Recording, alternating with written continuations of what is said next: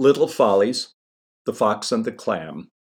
The preface begins, and it begins with an epigraph from The Consolation of Philosophy by Boethius, as translated by V.E. Watts.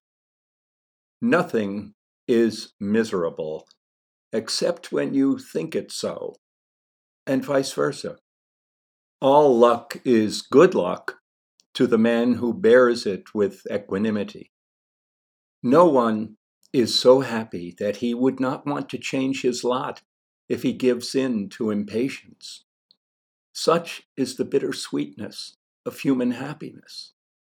To him that enjoys it, it may seem full of delight, but he cannot prevent it slipping away when it will. It is evident, therefore, how miserable the happiness of human life is. I first told the story that you're about to read to Porky White, the fast food clam bar mogul, one stormy spring afternoon while we were bailing a leaky clam boat in the middle of Bellotomy Bay. But one could say that the story was conceived in a conversation with Porky the evening before, when Al and Rascal and I dropped in at Corinne's Fabulous Fruits of the Sea. A couple of months before that evening, Albertine had decided that she could attract more honeymooners, young lovers, and adulterers to our hotel on Smalls Island if she had a cozy cottage or two to offer them, set apart from the hotel itself, where they could feel quite sure that no one would blunder in on their moonlight trysting.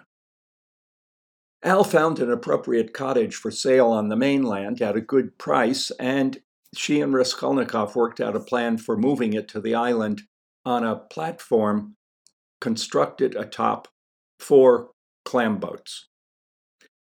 In the weeks that followed, Al was extremely busy. She negotiated for and purchased the cottage. She solicited bids on moving it to the island, and she chose an outfit called Three Jolly Tinkers to do the work. Their advertisement in the Babington Reporter, "We'll do anything to the best of our ability," had caught Al's eye, and their bid was by far the lowest. They were 3 former school teachers who distinguished themselves from other jolly tinkers and most other former school teachers by wearing derby hats on the job. Al took to them at once.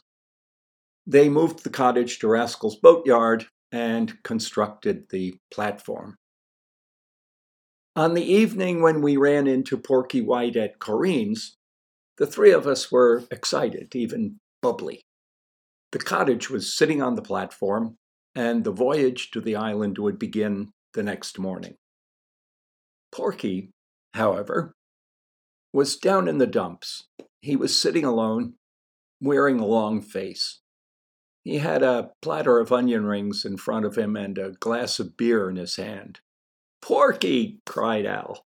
She threw her arms around his neck and gave him an extravagant kiss. "Why the long puss?" she asked. Porky didn't answer. He just frowned and shook his head and stuffed a couple of onion rings into his mouth.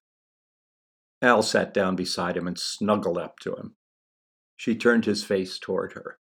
"Tell me about it, Porky," she said.